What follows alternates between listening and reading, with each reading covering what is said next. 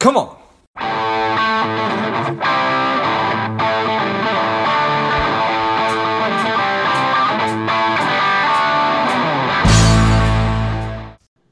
Welcome to Lifeblood. This is George G, and the time is right. Welcome to today's guest, strong and powerful Michael Kaplan. Michael, are you ready to do this?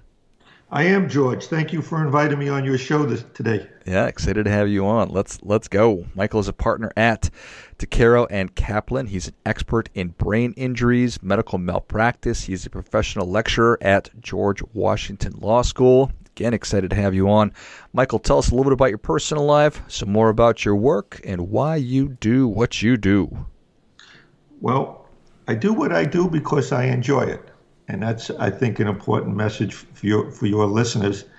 I wake up every day and I enjoy assisting people at their most vulnerable time in their life when they've been injured and they need guidance and they need help and they need somebody to turn to. I've been practicing law for the past 40 years in this area of personal injury and negligence law. I'm married with 2 children. 40 years and you still enjoy it. I don't care what you're doing. I think that's probably, do you consider that a blessing? I do. That's so important to be able to wake up every day and enjoy what you're doing.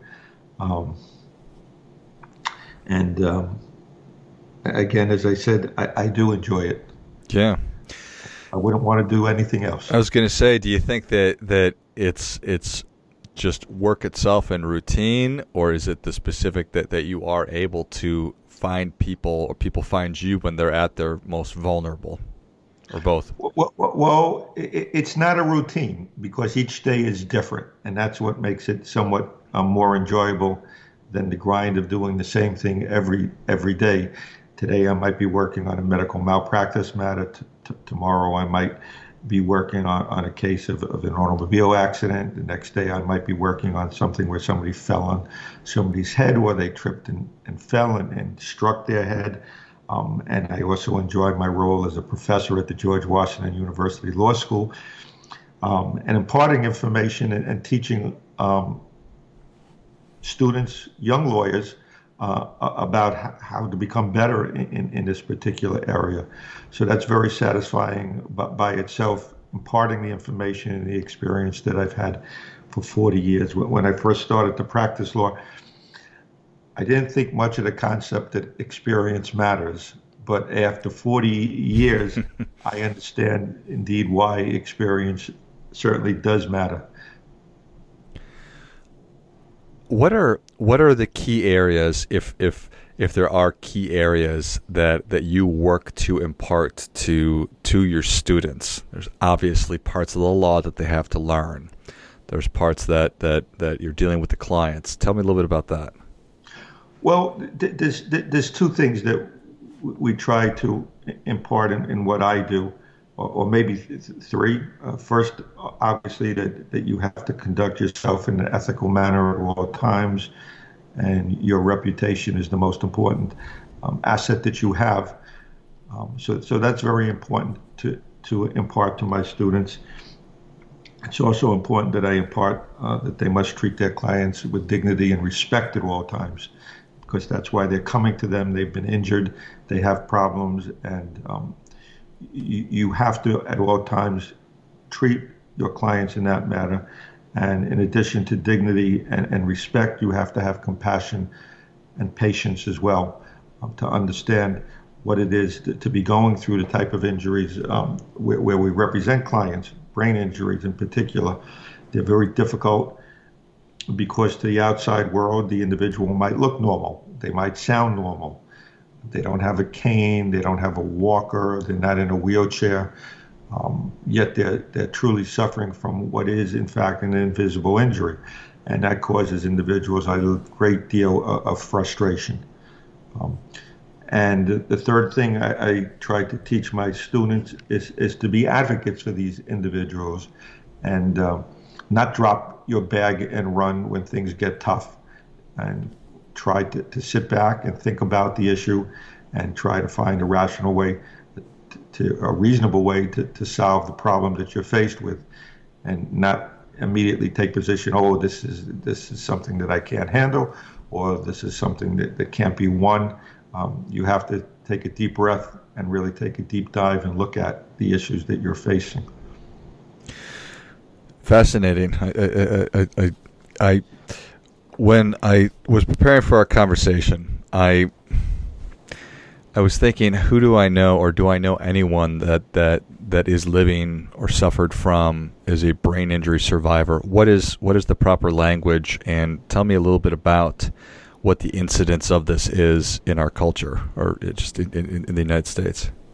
Well, we know right now from the Centers for Disease Control that every 9 seconds, someone in this country will sustain a brain injury, ranging from a concussion, which is a brain injury, to being in a coma.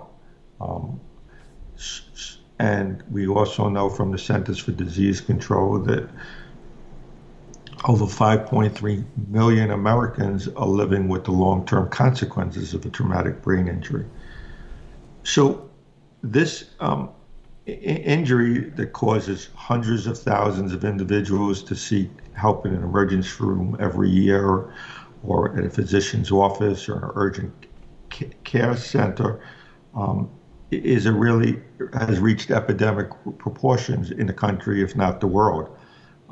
And when we talk about brain injury, there are many, many different consequences: physical consequences, cognitive consequences, behavioral and emotional consequences. Now, not everybody suffers from all of these signs or symptoms or problems, but we have to be cognizant of it and understand that many do, and many do have long-term consequences. You can't treat a brain injury as just merely a boo-boo or a bump on the head. So that's just important to keep in mind for your listeners at all time. If you suspect that you've had a concussion, seek medical treatment, seek medical advice. There are ways and means that the medical profession can assist you. It's so obvious that a concussion is absolutely a brain injury. And I mean, that obviously, if you're somebody who pays attention to sports, that's a huge conversation and has been for quite some time. So, okay, who are the parties? It's the medical professional that we need to be advocating and making sure that we're taking care of ourselves. The insurance companies, social services.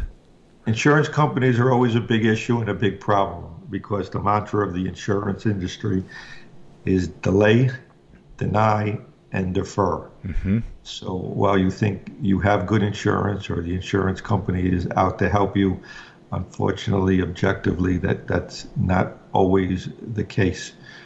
So we always have our hands full dealing with insurance companies who like to think, unfortunately, of a brain injury as equivalent to a broken bone, which it's not. The trajectory for healing after a brain injury, even a concussion, is very different than any other type of injury. Every brain injury is different. Every person who suffers from a brain injury suffers in a different manner. So there is no cookie cutter approach to dealing with brain injuries, and the way that insurance carriers deal with this problem, unfortunately, doesn't fit this particular type of injury or the problems that people have.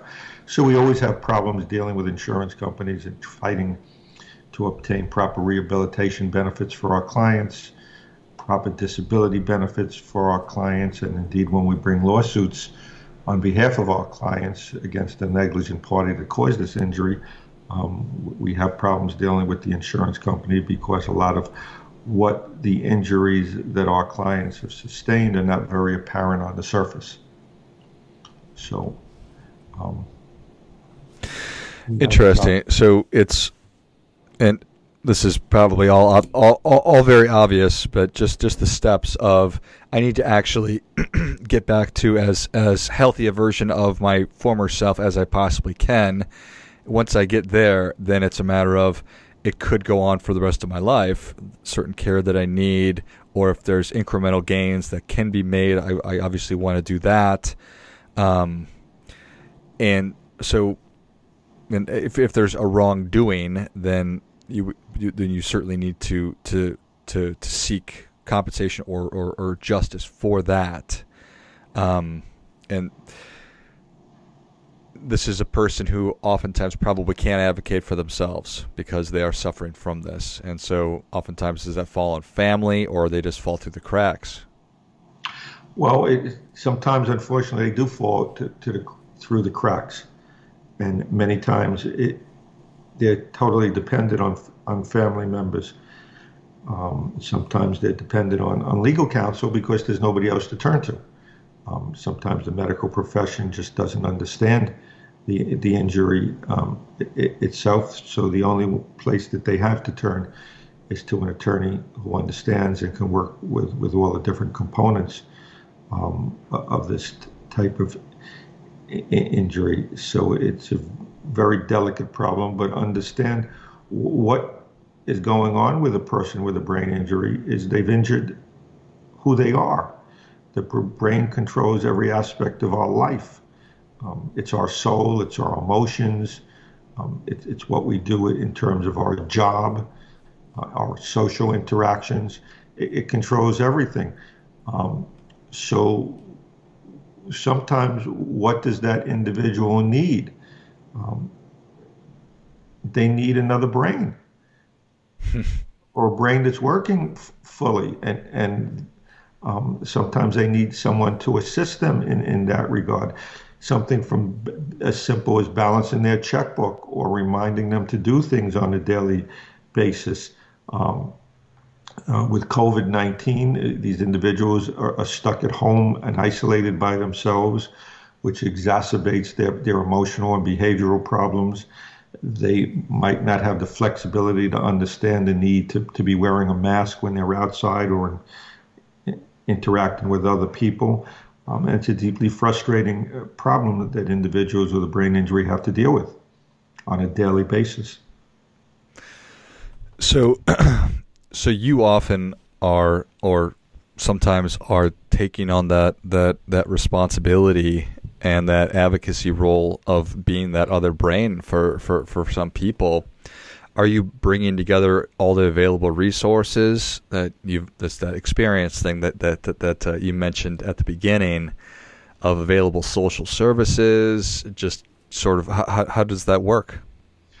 Well, I'm blessed that I do have 40 years of experience in this area, and I've also served as the president for 9 years of the Brain Injury Association of New York State. My partner is the chairwoman of the board of directors of the Brain Injury Association of America, so that we have the opportunity to bring all of that knowledge into play to provide individuals and their family members with the guidance that they need, where to turn to get the assistance that they need. We are not medical professionals, so we can't provide that type of assistance, but we could certainly point people in the right direction so they could get that type of assistance. What a commitment that you have made and your partner has made to serve in those leadership roles. And you said for 9 years, that is no small feat. So certainly I'm grateful for that, for that service, and certainly for hers as well. What is the most frustrating thing for you? Is it dealing with insurance companies? Is it just family members? Is it all of it? It's all of the above. It's all of the above. Yes. When you're with a very complicated injury and situations that are invisible, that have a whole host of issues and problems associated with it, from family issues. Look, you have a parent who has a child with a brain injury, and that parent has to take on the role of a nurse or a caregiver. That's not what they signed up to do. You have a spouse who feels that they're no longer a spouse anymore. They're again a caregiver. The nature of the relationship has totally changed. You have people going back to work and they can't perform in the way they used to do and have a whole host of problems at work. And you have at times employers who are very good and very generous in terms of trying to work with that individual. But you have to build in the appropriate accommodations to do that. And at times, understandably, it's very frustrating for both parties, the employer as well as the employee. You have friends who just can't understand why the individual is acting in a certain way anymore. So their friends leave and they're left alone. It's difficult when these individuals try to get proper care and people just poo-poo their injuries, as I said, because they can't see their injuries.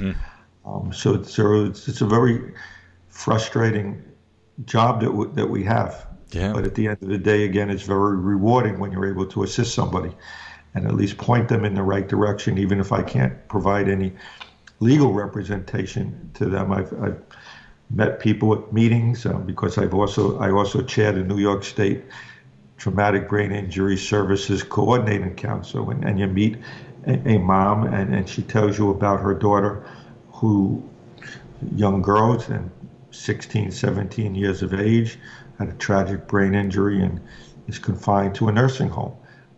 And she wants to bring that child home because what did Dorothy and the Wizard of Oz say? There's no place like home. Right. And a 17-year-old young woman does not belong in a nursing home. To me, that's very clear. But how can that individual get the services that they need within the household? And when you sit down with that mom and you point her in the right direction and you say, these services are available, this is where you have to go and this is how you apply for those services, and you find out a month later that she was successful in having her daughter discharged from that nursing home and is now home and getting services that she needs within the house. Well, there's nothing better than that. So that's what makes my job very rewarding at the end of the day. No doubt. No doubt. Well, I'm so grateful for your advocacy, and just as somebody who has served in different leadership roles outside of the scope of my professional work, or even somewhat related, I just know how much time and attention that it takes. So I'm very grateful. Well, Michael, the people are ready for your difference-making tip. What do you have for them? The only good tip I could provide is what I said to you at the beginning of our discussion. You must find something to do in your life where you wake up every day and you're happy to go do it. It's not the amount of money that you make by doing it. It's not what you do, but you have to be happy in what you do.